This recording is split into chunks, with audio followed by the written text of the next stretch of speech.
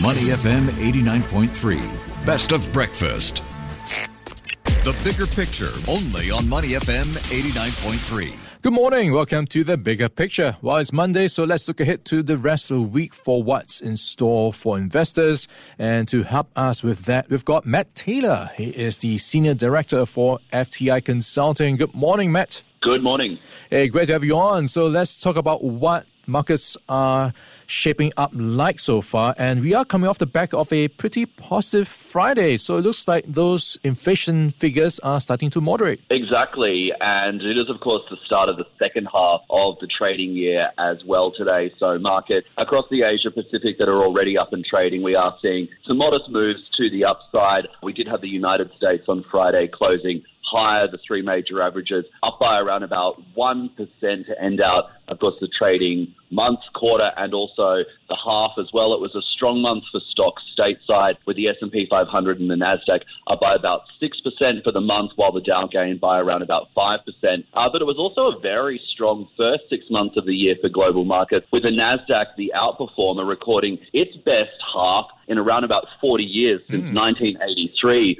So we had the S&P 500 bouncing by about 16% for the first half. The Dow was up modestly, only gaining by around about 4% or so, but really it was the Nasdaq that was the outperformer. Around the region, we did have a bit of a mixed bag when it comes to markets in the Asia Pacific over the first half of the year. The Japanese market, no surprises there that was the strongest. We still continue to see that trading around 33-year highs. It was up by 29% in the first half of the year. That's got a lot to do with the Japanese yen, though, sitting at 50-year lows. There's that inverse correlation that goes on between Japanese stocks and also the currency. We've got a few others for you as well. The Hang Seng in Hong Kong down by 6%, so not a great first half for Hong Kong stocks. Australia pretty much mirrored the Dow, so we saw a gain there of about 3.7%. It was a strong performance in South Korea. The Kospi there was up by 15% in the first half of the year. And for us here in Singapore, we were slightly lower over the first half. So not a fantastic performance for the Straits Times Index. This week, US markets are closed for the 4th of July holiday, but it's business as usual elsewhere. Yeah, quite a stellar first half. And like you pointed out, we had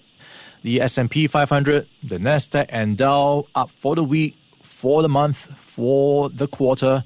So pretty good showing so far. So let's talk about what's to come. And we've got some jobs data in focus later this week. So are we expecting any strong numbers? Yeah, start of the month. And of course, we get the US non-farm payrolls report again at the end of this week. Strong labour market conditions in the United States are expected to continue. And this really flies in the face of those naysayers out there that have been calling for a recession, because despite the fact that we are continuing to see, really high interest rates, we continue to see the labour market powering along to really offset, weakness elsewhere in the economy. The non-farm payroll is expected to rise by 240,000 in the month of June. That's after we saw a strong number of 339,000 in the prior month, which was ahead of forecast. The unemployment rate, though, last month ticked up to 3.7%. We're expecting to see that move back down, though, to about 3.6% this month.